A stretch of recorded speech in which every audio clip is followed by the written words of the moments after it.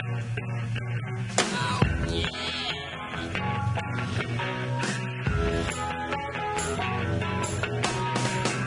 and welcome to another edition of After Further Review with Mark and John. Unfortunately, due to a technical issue, we missed the first few minutes of this show. This is Jeff, the producer, and we'll join John and Mark in progress talking about Don Shula, the late, great Miami Dolphins head coach. Team and a couple of great teams thrown in there that didn't win championships, but they never bottomed out enough to really consider rebuilding.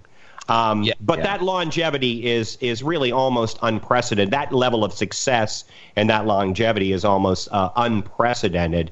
No doubt about it. For a guy who joined the National Football League as a player in 1951 and then retired in 1995 with the legacy he had, 7 years as a player, all those years as first an assistant coach and then a head coach, it's a resume that it's really, really hard to find one that parallels it. Well, someone who I think can speak to it a lot better than you and I is someone we're going to bring into the show right now who grew up in Florida, South Florida as a boy, and experienced probably some of the greatest joys as well as some of the greatest heartbreaks a young fan can possibly experience.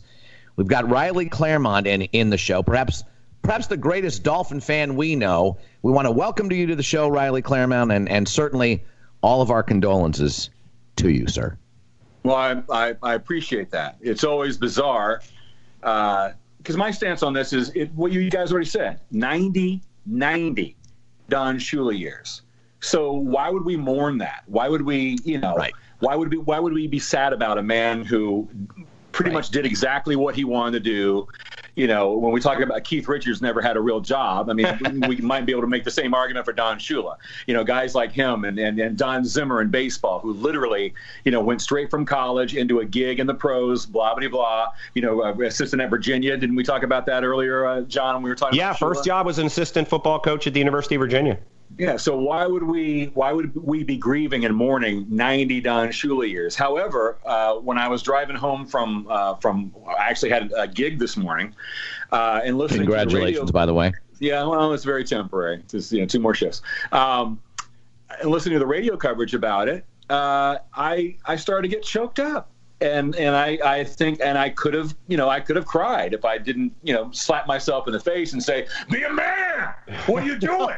To that point, though, Riles, one of the things that I think is interesting is that, Mark and I have talked about this on the show, and we've all talked about this before. And for full disclosure, people who don't know Riley, we all work together at the ESPN Club and other sports events. And Riley and I have been working together in shows for 25 plus years.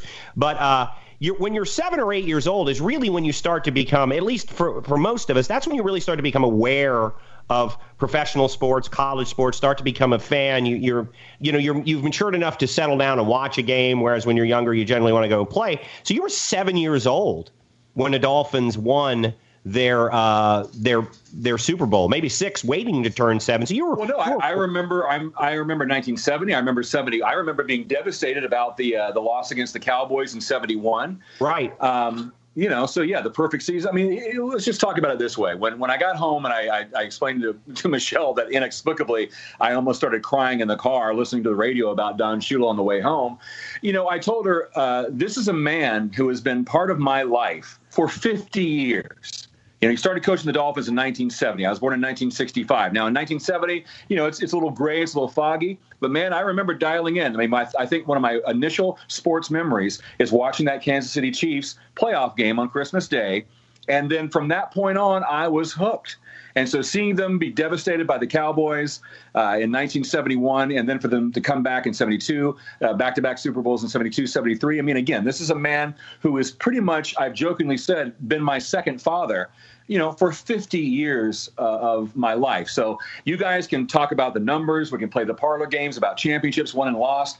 The bottom line, and I speak for every NFL fan and certainly for all Dolphin fans and certainly for the people that have been in South Florida for any great length of time. The man's an institution. All the cliches apply. There was never a hint of scandal on or off the field. Yes, he was a hard ass, but he also had a great sense of humor. He was very warm off the field, and I think that's you may hear that about Belichick, but I don't believe it. I had the honor and privilege of hosting him doing a speech and then a Q&A afterwards. And we always talk about, for all the athletes and coaches and front office folks that we've had the honor of interviewing and being a part of, if just for a half hour, an hour or so, we always wonder how they treat the folks backstage. And I know, and I'll bring this up, Barry Bonds was backstage, one of the most gracious, kind people that I've ever seen with servers, with folks who couldn't do anything for him. And the couple of occasions that I bore witness to Don Shula, he was exactly the same way. And one last very quick anecdote. He came to the club probably about 7 to 10 years, maybe even longer, after he retired with his second wife, after his first wife passed away from breast cancer. And he had lunch, and I think there was a playoff game going on or something going on football-wise. Maybe it was a college football day. And some people started to approach him, asking for autographs. And, of course, our default was to go, hey, maybe we should make an announcement to please, leave Coach alone. He just wants to have lunch, blah, blah, blah.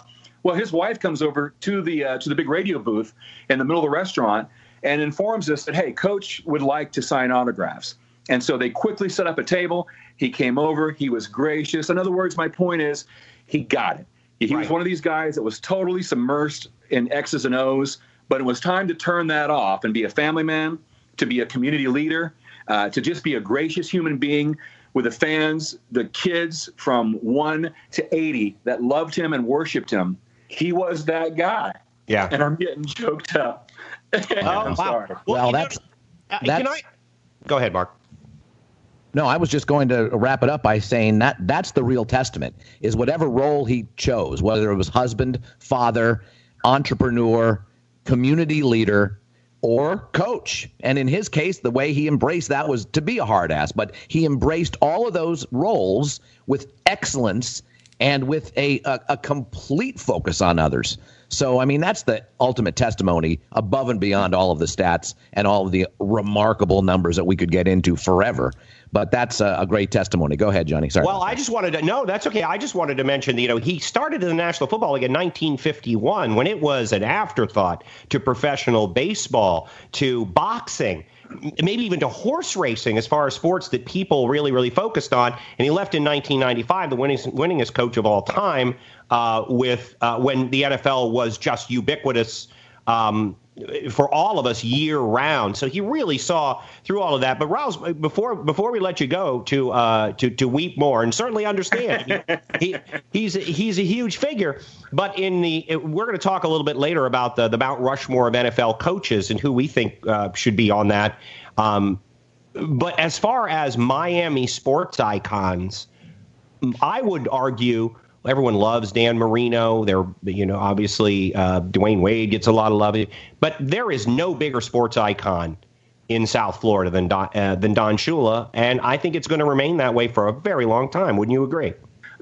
Absolutely. And here's the thing, and here's the case I'll make for Shula, and you've heard me say this a bunch of times, but I'll say it for the folks that are listening. And then they already know this, but it bears repeating. Regardless of the numbers, regardless of the accumulation of wins, et cetera. Yes, the perfect season is the perfect season, and no one can ever take that away from him or any member of that team. The overarching point, though, about Don Shula is that, to your point, he started in 1951. And then he coached as head coach of the Colts. It's Unitas. It's that brand of football. He comes to a brand new team, 5 years in the league, the Miami Dolphins. And Taylor, 3 yards in a cloud of dust, but also a little bit of early West Coast stuff with a lot of timing patterns, short passes, precision passing game backed up by the first duo in NFL history to both run for 1,000 yards, and Mercury Morris and Larry Zonka. Generationally, Unitas, greasy, 70s, 60s football. 70s football. And then when he is graced by the presence, when Dan Marino falls to the Miami Dolphins, he completely changes his offensive philosophy to suit the talent he had. Now, over 17 years of Marino's career, yes, it didn't result in a championship or even a second appearance in the Super Bowl. That's for the gods and the fates to decide. It doesn't take away from the fact that Don Shula, as so many other coaches, are incapable of doing, even in today's sports landscape. He changed. He evolved. He was a hard ass. He could also be a player's coach. He was just a good, solid American, and I'll miss him very much. Well, we want to thank you for that moving and poignant tribute, Riley Claremont, and looking forward to having you back on the show, my friend. Thank you very much. It's a pleasure. Love you guys. Good luck with the rest of the show, and please go easy on Shula's legacy, at least for a day. For fuck's sake, one day. Thank you, Riley. And now we move on to the legacies. He was on Tom Olivadotti and all the other bullshit. Now let's move on to Joe Gibbs and Bill Walsh. Now, thanks, Riles. Thank you very much, Riley. And I think Don Mattingly will be the icon in South Florida before long. All right, folks. Well, Don Shula today passes away at 90 years old. It was breaking news right before we started taping. And that was great. I loved Riley. I loved the tribute about him as a guy, basically, more than even a football man. No, and it's just, when you have, I can't imagine how many of us can imagine having a coach who, when you're 6, 7 years old, he's the coach of your favorite team, and then you're in your 30s when he leaves that team. I mean, that's something, Mark, I think we're not going to see for anyone moving forward, because things just move too quickly here. And Belichick's going to do it. I guess Belichick would be the one, but you look at most coaches going through, I think at one point Don Shula in a 14-game season had a 6-8 schedule. Well, he'd be on the hot seat the next year, even if he'd won 12 games the year before. So Don Shula, 90 years. And how many people can you say this about, Mark? A life well lived. Yeah, well, certainly not you and I, my friend. Ew. All right, well, let's get to our first set of progressive trivia. We are looking for a football player. First set of clues coming up. Over 7,000 all-purpose yards in college this guy had.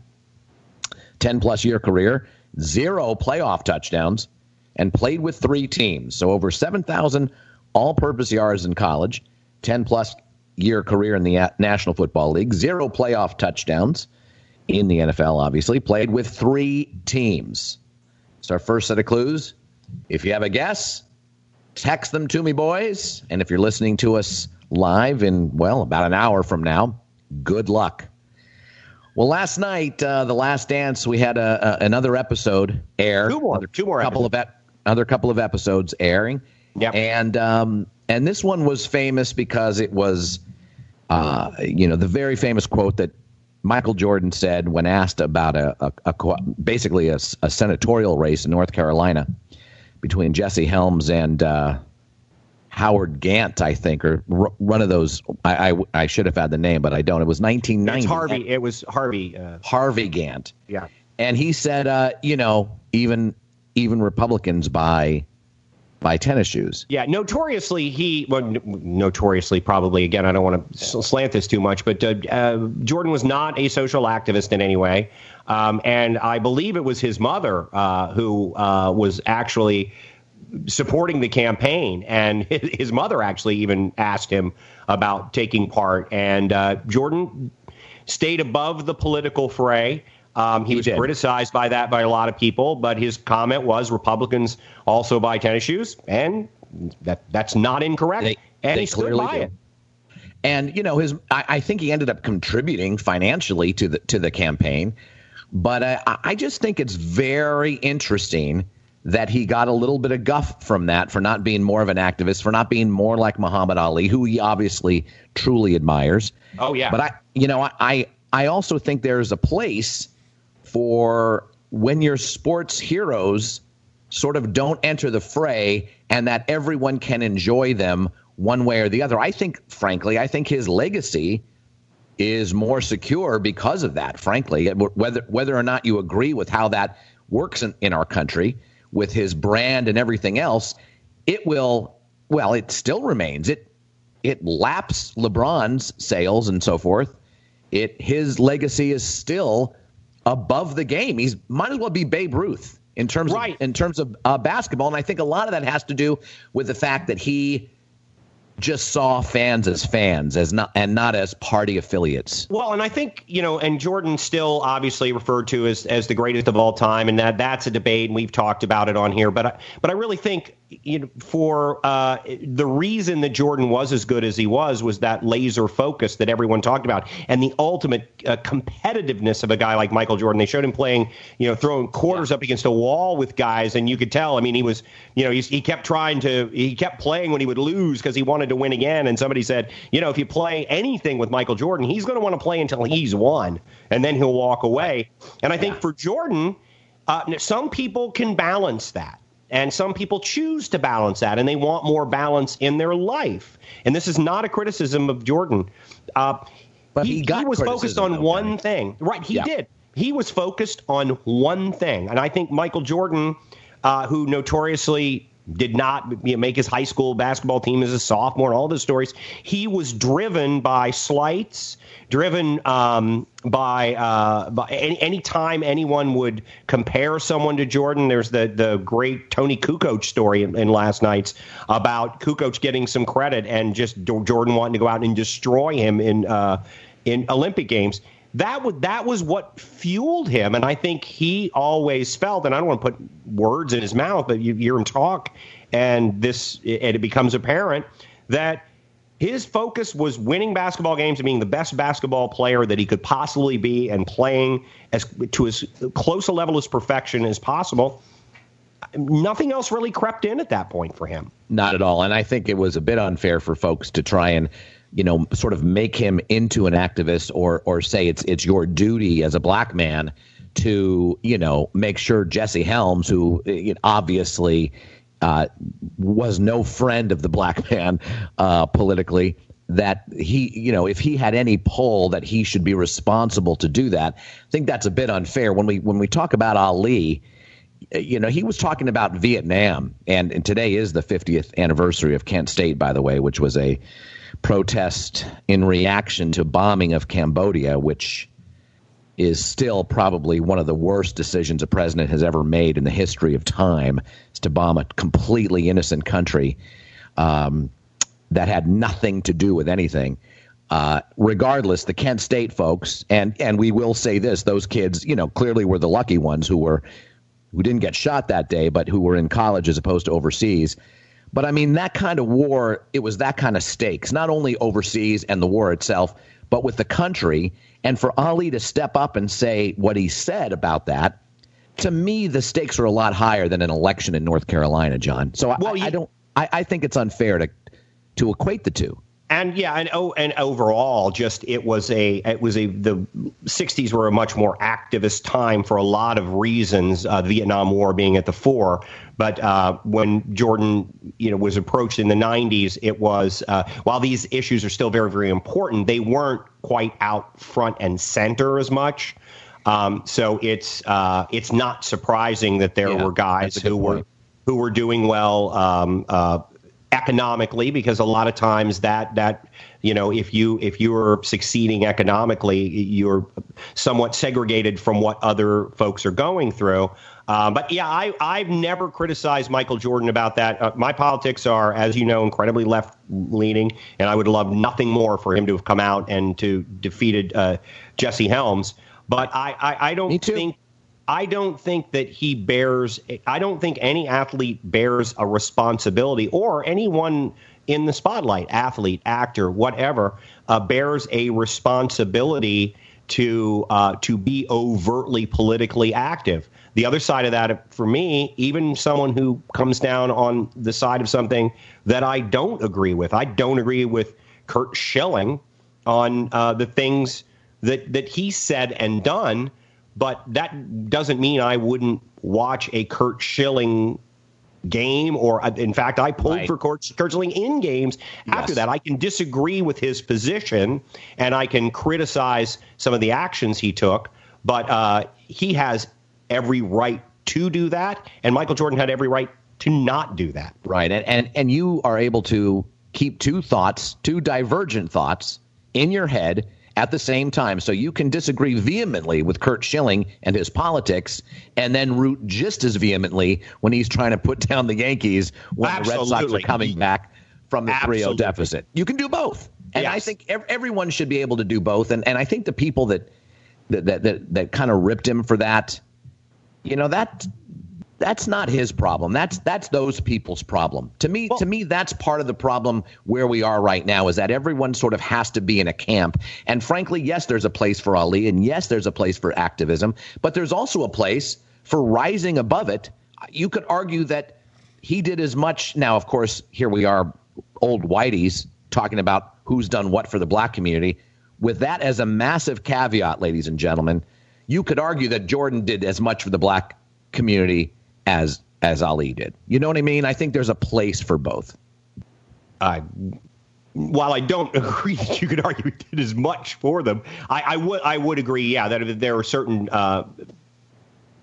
benefits of Jordan's you don't agree elevation, that what he did and his iconic status, you don't agree with that? I mean, in terms of what he, you know what I mean? It's something. I mean, I could argue Michael Jordan helped lead the way to Barack Obama. Whereas if he would have been more attacking of Whitey, it may have been more of a problem. You know what I mean?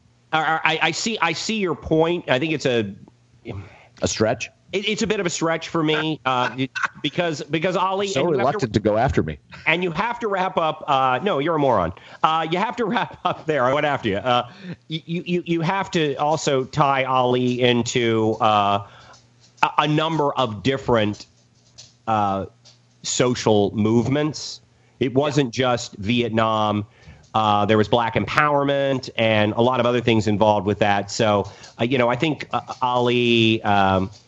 I would like to err on the side of saying I think Ali did a little bit more than Michael Jordan, but it is fair to argue that Michael Jordan passively did have there were some positive effects of his icon status for the African American community, but I don't think I would argue that he did as much. No, I would. Nor, again, let's get back to my overarching point is I don't think he is required to do that. Now, certainly not.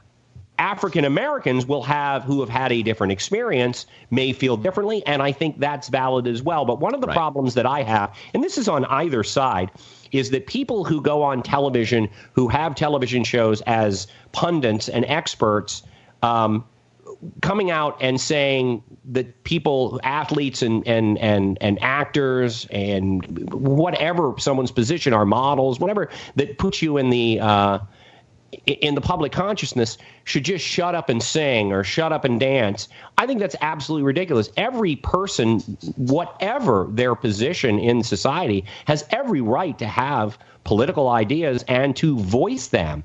And the idea that somebody who goes on whose job is to go on a television show and be an opinion columnist would say that someone else doesn't have a right to air their opinion. Most of them are just a little bit upset that Muhammad Ali's or George Clooney's or Sean Penn's status gives them a larger audience, and I think that's what they're upset about, is that those people get a larger audience. And again, for the audience, you can pick and choose. You should probably arrive at your political positions independent of the political positions of your sports or entertainment heroes. Jeff, you have a comment? You look like you're poised and ready to go. I was just offended by your use of the term whitey.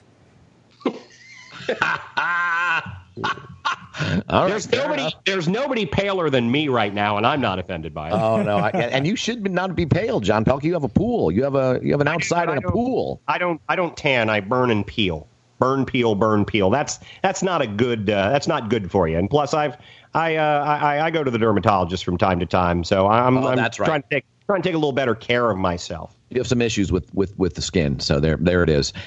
Sports, I think, we'll talk about it a little bit later too, but they certainly can unite. We've seen that in many, many instances. There's no doubt about that. As a matter of fact, with Jordan and that 92 team, Johnny, I mean, that 92 basketball team was as embraced from the get as any team in Olympic history. Wouldn't you agree that because with the Miracle on Ice, that was embraced sort of into their run, but they weren't embraced like the unprecedented way the 92 Dream Team was. Would you agree with that? I think that's science. I would, and you know me, I think you know this about me. I was not a Dream Team fan. I still don't really get I think any. most people have their love is abated. And frankly, even at the time, I was not in favor of it. I thought, it was an overreaction to John Thompson not taking any point guards to Seoul and the team losing. And all of a sudden, Americans were all up in arms because, well, these guys are professionals. Why should we? Well, you know what? We beat them with college guys before. So I always felt like it was kind of a little bit of bad sportsmanship. I know I'm in the minority with that. I didn't see that sending an NBA All-Star team that was going to go through people like crap through a goose was going to be anything that was entertaining or to be proud of. Sure. But the country embraced them, man, I'll tell you. Yeah, it was fun to watch those guys play together. But as far as some sort of athletic achievement, I would say it pales in comparison to the 1980 U.S. Olympic hockey team. Well, of course, I would agree with that in terms of the underdog status and all that stuff. Obviously, there was, everyone they came across, the dream team, was at least a 30-point dog. It was essentially that Peyton Manning Saturday Night Live where Peyton Manning's playing touch football with a bunch of 9-year-olds. And I don't know if you remember that, but look it up. It's hysterical. But he's just riddling them and then just completely reading them for every mistake they make. And, it kind of felt like the same thing to me. It felt like a little bit of sour grapes again because of the and I like John Thompson, but John Thompson screwed up with the team that he took to Seoul in '88. And, so for me, it seemed like a little sour grapes. I'm, of course, always pulling for the underdog anyway. Sure. So I don't know what the big thrill of it was other than to see the greatest basketball players on earth playing together. Yeah. And you send your best athletes to the Olympics. I mean, that's always been the thing. It's unfortunate that at that time that was an American sport. But, I mean, you watch it now. We could send our best athletes to the Olympics now in basketball, and they would have to compete. Yeah, no, I agree, Jeff. In fact, probably the one good thing that came out of it in my mind is that international basketball had to step up its game, and it certainly has. Yes. Oh, there's no doubt about the growth of international basketball has been remarkable. Okay, we are going to do 4 more progressive trivias. Here's a reminder of the first 4 clues. He had 7,000 all-purpose yards, in college.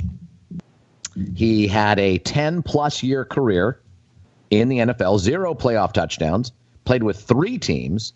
Here are the next 4 coming up. Over 60 touchdowns in the National Football League, over 300 receptions in the National Football League. He was a Maxwell Award winner. He led the NFL in rushing as well. Led the NFL in rushing, Maxwell Award winner, over 300 receptions, over 60 touchdowns. Played with 3 teams, 0 playoff touchdowns, 10-plus year career, over 7,000 all-purpose yards in college, and it is not Herschel Walker, which was Jeff's guess. I thought that was a pretty good guess. That's why I didn't guess, actually, for the first 3 clues. It was a very, very good guess, and I didn't chime in to say wrong early enough, so you would have probably guessed at that point in time. All right, Don Shula passes away at age 90. We had our great friend and colleague, Riley Claremont, in to speak to it. And he's a big Miami Dolphin fan and has been ever since he was a young lad.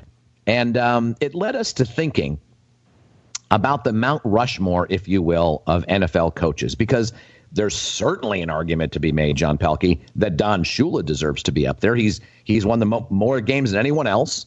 Right. He won 2 championships, went to 5 Super Bowls, was in the playoffs multiple times in a 30-plus year career, only finished under 500 twice, and to Riley's point, adjusted to the game as opposed to forcing his system onto everyone else. So, but it got us to thinking.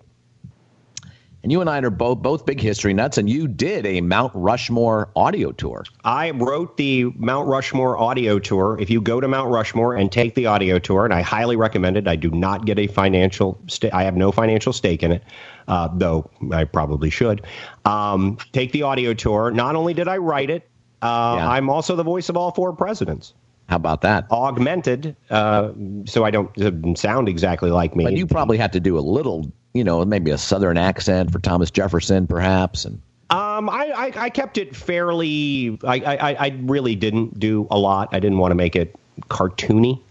So I highly recommend it. It's won a number of awards. I was the third president. I wrote the Declaration of Independence. Yeehaw!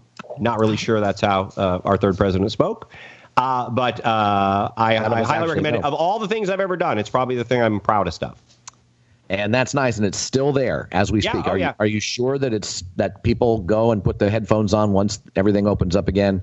Yep. They'll hear the voice of John Pelkey. It's still there. Yes, it is. I do know that for a fact.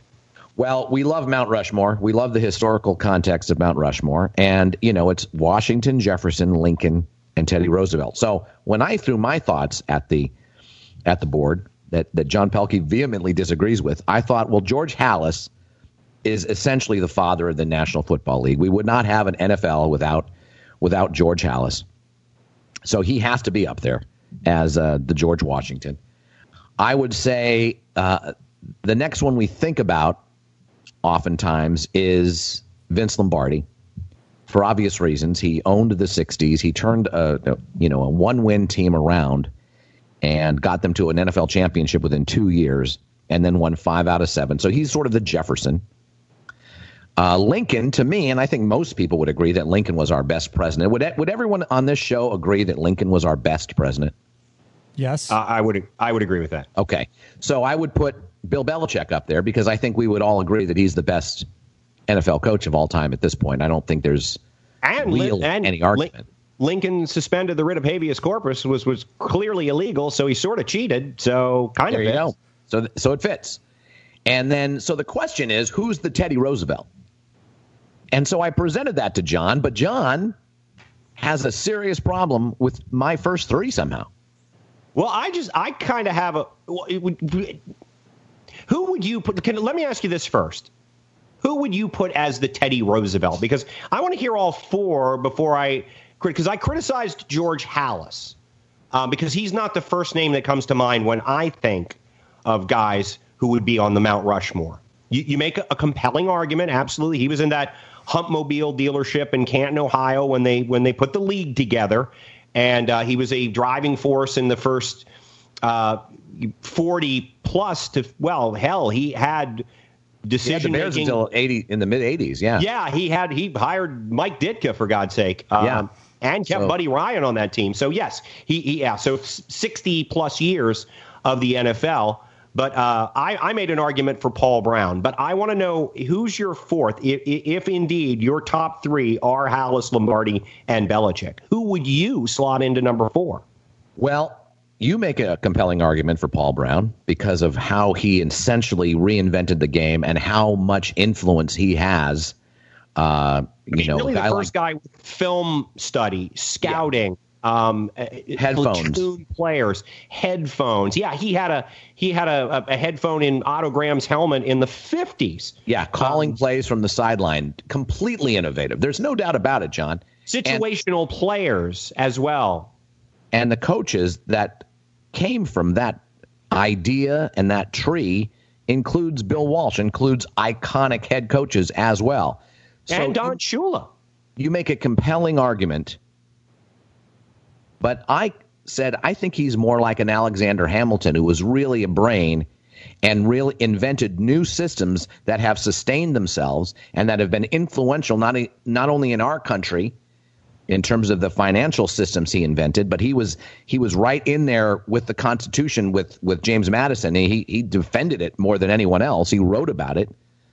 51 articles of Federalist Papers. Yeah, the majority of the Federalist Papers are all Hamilton. I agree. I mean, you make a good argument if we're looking at it in terms of Mount Rushmore. But I just look at innovations and where the game sits right now, and it's hard for me to keep Paul Brown off of that. I understand that, and that's a good argument to put him as the Teddy Roosevelt.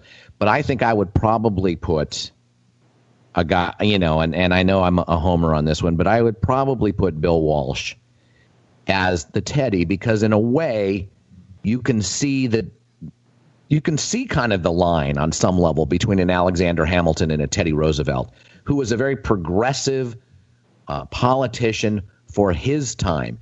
He essentially, his administration and the legacy, more importantly, because I think the legislation that came after his administration is almost more impressive than in his administration. But that sort of wrote the textbook for 20th century American politics. Well, yeah, I think there's a really great argument to be made for the fact that we had seen in Lincoln certainly essentially just Lincoln up to that point, what we would consider the imperial presidency, which is taking a lot of investing yourself with a lot of powers that you could debate constitutionally. I brought up the suspending the writ of habeas corpus, yes, which would have proved which was illegal. But again, that's wartime.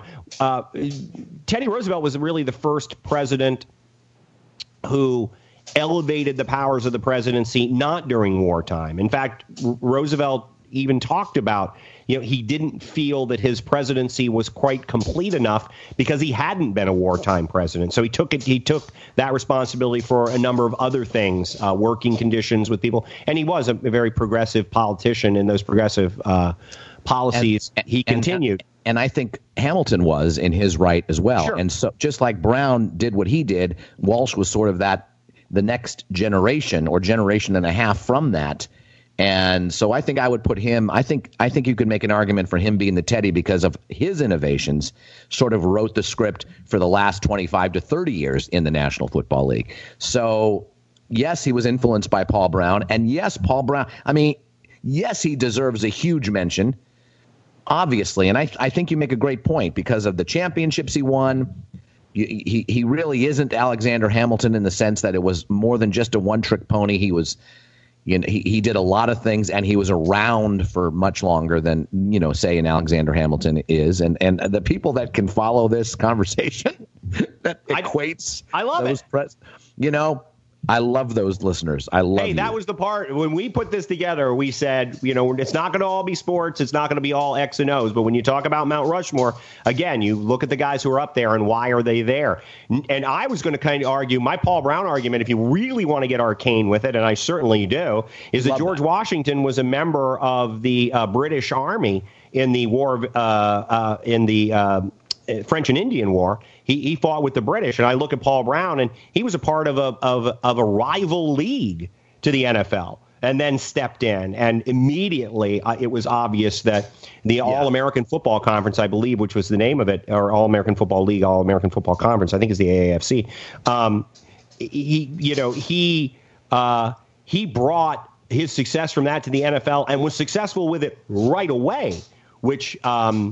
We all know the NFL is a bit monolithic, and a lot of times it takes years for innovations to creep in.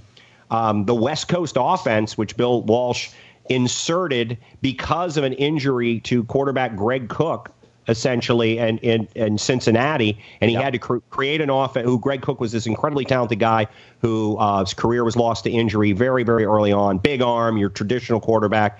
They were presented with quarterbacks who Virgil Carter and guys who weren't that good, and he had to create an offense that didn't require stretching the field. So who are your four, Johnny? Who are your four? My four would be Brown, Lombardi, Belichick,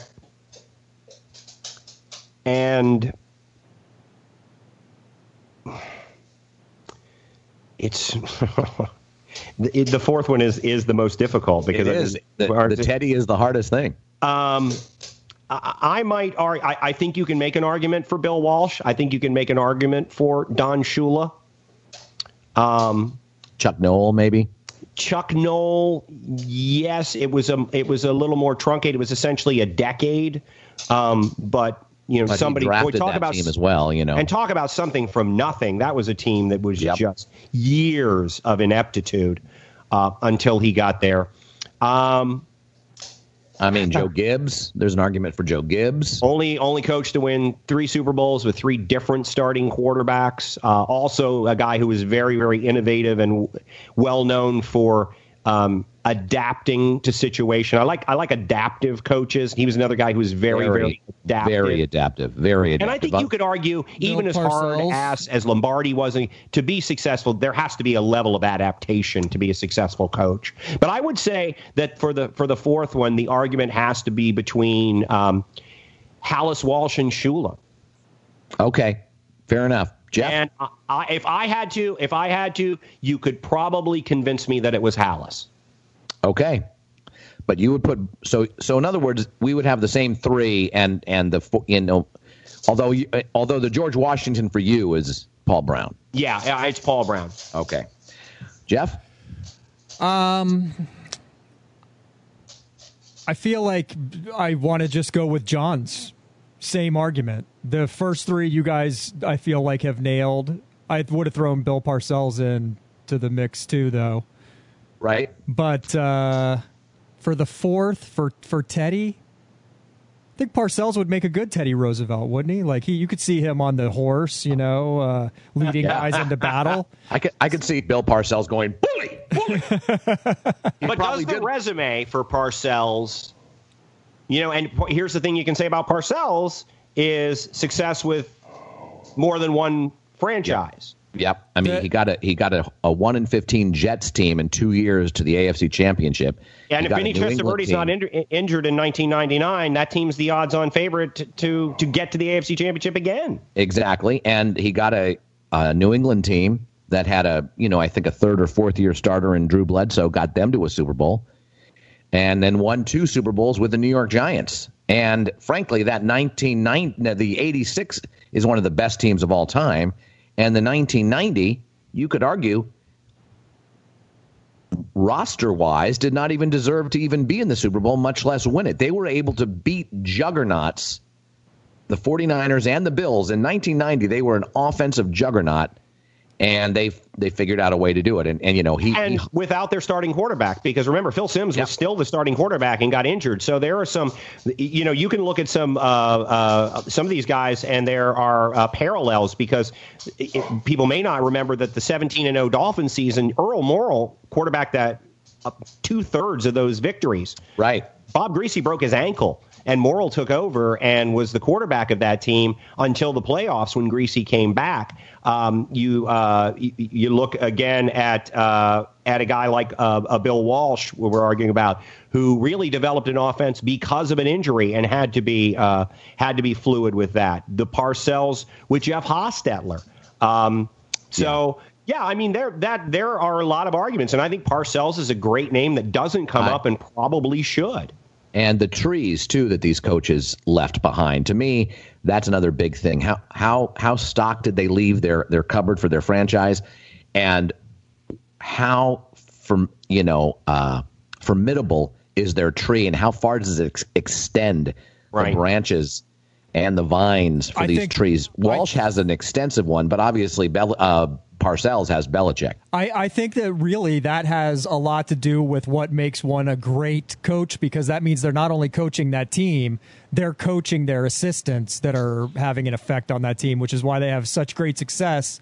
But the tree shows that they were doing they were the generals of those teams. And it also shows that they have something special, because guys could go in, the Romeo Crennels and stuff of the world, and the Charlie Weisses had all the tools that Bill Belichick had given them to build an organization, and they were unable to do it.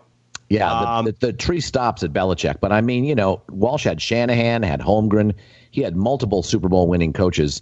He had Andy Reid at one point, John Gruden at one point. So there's a big his tree, you could argue, is the most formidable. But agreed, and as was Paul Brown's, and I think that really speaks to the fact that both of them were incredibly innovative in not like the Wildcat, where it's innovative for 90 minutes, but innovative and successful. And they sent other coaches out there that were able to continue that. Belichick's success isn't necessarily about having an innovative system on the field, so to speak. It's an innovative system as being able to create an atmosphere and a system that guys have to fit into and adhere to but also being really, really good at some of the softer, what I'm going to call the softer things of football, which is maintaining salary cap outside of stuff that outside of the season, finding the right free agents, making the right moves front office wise, and working well with front office personnel, which was a problem for Parcells at times. All right, so we agree on Halas and Belichick and Lombardi, and you think Brown as well, and I think Walsh, and because you're a homer, and Jeff thinks perhaps Parcells is great, and we can get to some of that later on, which I want to do in terms of all the different things our listeners can do with their voice memos. It doesn't have to be just a poll question. It could be any kind of question we throw out there, and it can also be just something else you want to talk about or push back on. But let's go to the progressive trivia once again now. We've got 8 clues already in the hopper, and we'll review those right now. Over 7,000 all-purpose yards in college. It is not OJ. 10-plus year career. 0 playoff touchdowns, played with 3 teams, over 60 touchdowns in the National Football League, over 300 receptions. This guy was a Maxwell Award winner, led the NFL in rushing, had over 10,000 career NFL yards rushed. He led the league in rushing attempts more than once. He's a Pro Bowler. He played in the Sugar, Fiesta, and Cotton Bowls. So that might be able to narrow the conference this guy is from. Played in the Sugar, Fiesta, and Cotton Bowls in college. Won a Maxwell Award in college. Had over 7,000 all-purpose yards in college. You got it right. Nice work. He beat me to it, too. Nice work, John Pelkey. Yeah, you gave me the conference thing was the giveaway for me. I figured with those bowls you would figure it out. Yeah. But good one. It's a good one. It's a fun one. And, boy, some of those stats. And we'll get that to you in just a second. We want to remind you, well, we haven't even said it yet, but we want to remind you that our poll question, we've kind of tweaked it a little bit, and we're going to give it to you on Monday, and then we're going to give you the entire week to answer it, right? Which will be an awful lot of fun. And the entire week to answer it, you can send us emails, you can talk to us or post on our Facebook pages. You can send us voice memos. And Johnny, you can come to my home and stay 6 feet away from me and tell me if you want to. That's right. If you were wearing a mask. All right. So what's the poll question for this week, Johnny? The poll question for this week has to do with our discussion about politics and sports. And I don't know that we had arrived at a final version of it, but what we really want to know is what are your feelings about athletes being politically active? Does it offend you? Are you okay with it? Is it something you think they should do? We really want to get people's opinion on this one, Mark, because this is more of an opinion than necessarily a name thing. So we want to know how you feel about it. Yeah. I have no problem with it. I think everybody has a right to express their opinion. Whether I'm offended by that or not, I don't care. I'm the type of person who feels like I like it when somebody speaks out and is political. My favorite quote, as you know, Mark, is from Dante's Inferno: "The hottest places in hell are reserved for those in times of moral crisis maintain their neutrality." So I like that. Some people don't. I think that's valid as well. So that's what we want to know. Yep. If you're offended or not, or if you don't mind at all, I to your point earlier, John, you can actually keep two thoughts in your head, and you can root for someone. You can root for a player that you disagree wholeheartedly with. You brought up the Sean Penn thing as well, and I have said this also, is that I've back in the day heard my friends on the right say things that they'll never see a Sean Penn movie, they'll never see a Tim Robbins movie because they disagree with their politics. And I always thought to myself, well, I don't want to be like that. I'm never going to be like that. Well, sure enough, my left wing friends. Evidently Clint Eastwood, evidently any movie that Clint Eastwood makes post the 2012 Republican National Convention. Right. People are boycotting. And Yeah, it's that's like stupid. it is. I really hate to do that. I hate to cast some sort of judgment on you, but we have a podcast and we get to do that. I just think that's silly and stupid. I can still enjoy. I disagree with everything Ted Nugent has ever said, including my name is Ted. I disagree with that. I don't think it is. I think it's Edward, and it's not really Ted. But that said, I can still listen to Stranglehold and enjoy the living crap out of it because it's a great song. Exactly. And so that's the thing. We want you to just chime in. Do you get offended? Does it affect your viewing? Do you not care? Would you boycott? Can I ask a question? Yes, sir. Do you think that Ted Nugent is singing that song? No. I know Ted Nugent's not singing. Okay, good. Trust me, rock and roll historian to a bit. I know that Ted's not singing it, but it is a Ted Nugent song. Yeah. A lot of people think that he started out as it. Amboy Duke song before that, and then which was the band that he was in, a great band actually out of Detroit that he was in. So I know Ted's not a great singer. And that vocal is it's just a good song. Yeah, there's no argument. The Stranglehold's a great song. That guy sang a few of his hits, actually. He's in that documentary about all of the people who were just the players and the bands. I can't remember what it was called, but it's a great documentary. Yeah, I know what you're talking about. Yeah, that's good stuff. And I can separate. Talk about the Wrecking Crew. Yeah, talk about the Wrecking Crew. No. That's okay. Although they were also completely wrong. Wow, total backup rock and roll group that was used multiple times. Ted Nugent's out of Detroit, dude. You're not playing with Hollywood players. Okay, so he never recorded in Los Angeles, I suppose. All right, move on. You don't know what you're talking about. Move on. Okay. Well, if he didn't record in Los Angeles, you're right. I'm sure he did. All right, so the poll question is that, but we also want to encourage you to chime in on our voice memos for all kinds of things. I mean, you can chime in for crying out loud if you want to about your Mount Rushmore. You can chime in, because I think that's a pretty fun discussion. You can chime in on a favorite memory of Don Shula if you want. You can do anything you want. As a matter of fact, Brian Ascari, I always say Ascari, but now I'm starting to say Ascari. I'm not sure of the exact pronunciation. I've known the man for over 40 years, so I'm just a And it's interesting because you probably asked him questions about his lineage, his children. You probably interrupted stories that he was telling that were going to be enjoyable, but you had to dig too deep. But you never thought to ask, how do you pronounce it? If that doesn't encapsulate the moral... You didn't walk around to that side of the buffet. And no, I have so many issues. As the movie Stealing God pointed out, I am riddled with issues. All right, so he brought up, though, Andy Dalton. He brought up the contract. He's now signed he's got a guarantee for $3 million with the Cowboys as a backup. He could get $7 million with incentives. And he was just wondering about the previous contract and how they work. And usually, with most these days, they're not guaranteed with the National Football League. And most of those contracts are team friendly. Even some of the bigger ones, like Garoppolo's, was very team friendly. They could exit out of it with very little cap hit, and they didn't owe him anything additional. So a lot of the times the signing bonuses are huge. With Andy Dalton, I think he had a $12 million signing bonus. He averaged around $17 million a year. He was due $17 million this year, but they let him go, which they were able to do.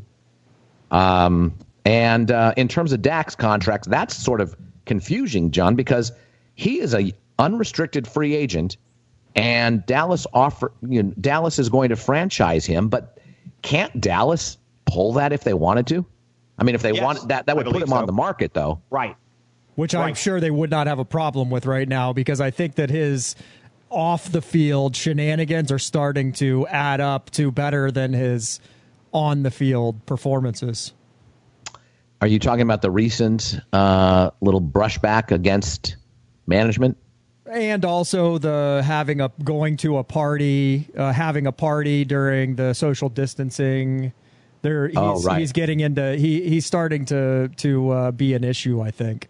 Mm. But really, the fact of the matter is that Jerry Jones has a one ginger minimum. They just needed to fulfill it.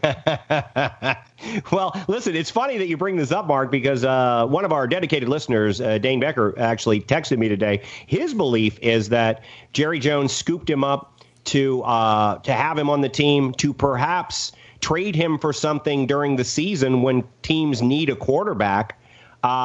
He's somewhat of an insurance policy for the Cowboys, but then also, maybe possibly because we're going to have we haven't had OTAs, we're not going to have we may have a truncated preseason, so that the need for a veteran quarterback may actually happen a little bit later in the season, and the Cowboys hold on to him. Who knows? They might pick up an extra draft pick or something and just get him off the board before somebody else goes and gets him, because there are a number. I would not have been opposed to the Washington Redskins, my team, going out and getting an Andy Dalton. I think he's somebody. Also, Dane thought that it was just Jerry was trying to make a splash. The Cowboys weren't talked about enough, which is certainly always a possibility. And enough means 90% of the time. Right. I mean, they're still talked about 88% of the time. Right. Oh, my God. Quite enough for Jerry. Brady going to Tampa must have just killed him, because that just took up all the air in the room. We didn't talk about them Cowboys.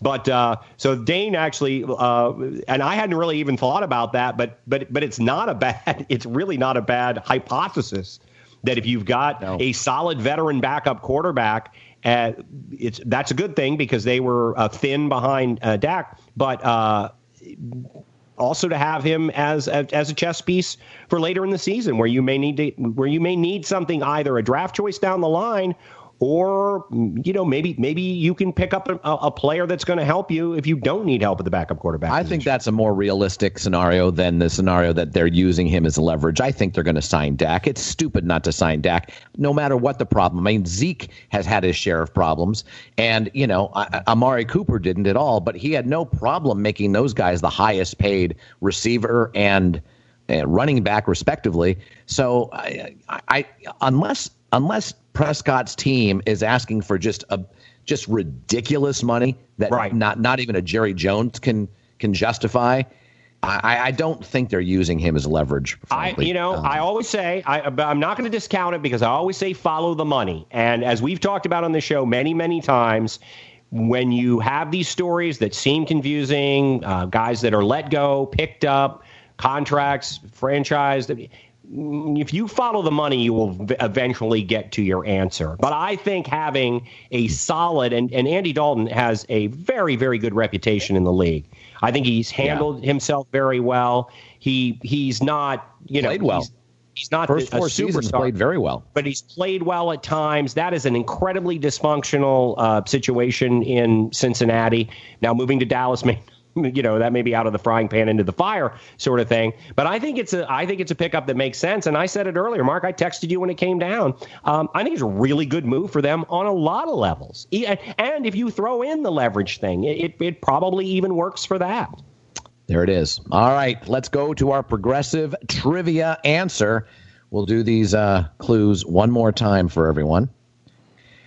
First off, over 7,000 all-purpose yards in college, 10-plus year career, 0 playoff touchdowns. What was in 4 games, by the way, 4 playoff games, no touchdowns. Played with 3 teams. Would be Baltimore, Miami, and New Orleans. Over 60 touchdowns in the National Football League, over 300 receptions. Maxwell Award winner. He also won the Heisman. Led the NFL in rushing, over 10,000 yards rushed. Played in the Sugar, Fiesta, and Cotton Bowls because he was in the Big 12. Led the league in rushing attempts more than once, a Pro Bowler. He is Ricky Williams. Didn't play with Don Shula, but had a memorable career for the Miami Dolphins. You brought it up, John. It's so funny. It's a kismet kind of connection with you and I, believe it or not. You mentioned the Wildcat, and he and I can't come up with the other guy's name. Who was there? Ronnie Brown? Ronnie Brown. Ronnie Brown, right. And they were able to turn a 1-15 team to 11-5 team that year. So, I mean, Ricky has some a lot of Dolphin fans have a soft spot for Ricky. I have a soft spot for Ricky. As do I. Came to the club a couple times, and I had a chance to interview him, and talk about a sweetheart. Just an absolute sweetheart. Interviewed him as well, and he's one of those guys, when you talk about keeping 2 thoughts in your head at the same time, he's another one of those guys when you talk about Jordan's laser focus on his sport. Ricky Williams was dedicated to football, and he has obviously had a successful career. He's downgraded because flipping Mike Ditka spent his whole draft on him, which was really, really stupid for practically anybody you would do that for. I blame George Halas. Well, I think that's why he's not on my Rushmore, frankly, and I moved him off due to that. He didn't teach Ditko well enough, but he was a guy who had a lot of different interests, and I had an opportunity to interview him as well, and then speak to him for a little bit off camera and off the record. And a really interesting, really smart, sensitive guy, good dude. Yeah, and it's unfortunate he never won a championship because he certainly was a good enough player to do it. Over 10,000 yards, John. And we don't think of him having a long career. Over 10,000 yards in the National Football League. Led the league in rushing. And led the league in rushing attempts 2 years. And there's a little bit of Jeff's early guess was Herschel Walker. And there's certainly a parallel there because Herschel Walker ended up in Minnesota because Jerry Burns traded his entire team. I believe they traded St. Paul. I think Dallas actually owns St. Paul, Minnesota at this point for Herschel Walker, and nobody can live up to that. It's just setting the expectations way too high. But Herschel Walker, remember, people think, oh, well, Herschel Walker was he didn't do that well in Dallas. That's why I traded him. He was the best player on the Dallas Cowboys when they traded him. That's what made it so weird. He's the best player on a 1-15 team. We need to point that out. Right. But if you argue that the talent on NFL teams isn't that far apart, then that still makes you a pretty good player. Yes, indeed. Well, all right. What about the podcast? You don't like to grade them during the show. I do. We're going to first go to you, John Pelkey. Grade yourself, grade me, grade the show. Grade Riley Claremont as well. I thought it was a very good show. I think it's a solid B+ show. All right. I thought I bounced back from maybe some subpar performances, but that's, you know me, it's a risk reward. I think you've maintained your C+ throughout. Fair enough. Especially the Wrecking Crew thing. Really, you were at a B. By until the way, the whole Wrecking Crew thing. I don't understand how that isn't something that would be completely legitimate to bring up. It was. There's a documentary about the Wrecking Crew. I saw the directors. I saw an early cut of that at a film festival. It was like 40 minutes longer than the one that was released. Wow. It's a documentary about but it's studio musicians who back up rock and rollers. Yeah, but in the 60s on the West Coast, and at that point, Ted Nugent was in Detroit, and so that's why it doesn't really work. Fair enough. All right, went from a B to a C+ for one. To watch. My goodness. It was a B-. You didn't fall that far. Okay, how about you, Jeff? A+. I'm never going to change it. You guys, I look up to you both, so I would never say an unkind word. You need to remedy that immediately, sir. Yeah, that's it was fun. And I should say this is that we planned on talking about all of this, the political stuff, which I found very interesting in the Jordan documentary. I really gotten into that, by the way. Watched the first 2 episodes and then kind of let it go by, but it is really, really interesting. But then the Don Shula passing, that's just has to take up most of your show because we will not see his like again probably. Right. Somebody that 44 years in the National Football League with, I think, maybe 2 years off as a college coach before he ended up. And here's an interesting thing, couple of interesting points, is that his first job in the NFL, he was a defensive coordinator for the Detroit Lions, and the head coach was George Wilson, who was the coach of the Miami Dolphins that he replaced. Very nice. Well, Bill Belichick was hired in, I believe, 79 with the New York Giants, along with Bill Parcells and Ray Perkins. But he was in the league before that with the Baltimore Colts, those late 70s Colts. And so he has a 40-plus year legacy already. He's about 50 wins away from Shula, which is, in his parlance, it's about 5 seasons. And we'll see. He's late 60s. We'll see if he does it. But he's the only close in terms of what he was able to do. Right. Now, at the same time, it's been with one quarterback. It's a lot different than what Shula had to deal with. Shula was 33, I think, when he started as a head coach, which really gave him the opportunity, obviously, to have a much longer career as a head coach. But, yeah, Belichick's really the only guy I think that you can mention in the same breath at this point as Shula. All right, well, that does it for us. For Jeff Taylor, for John Pelkey, I'm Mark Ferrer. You've been listening to After Further Review. Stay safe.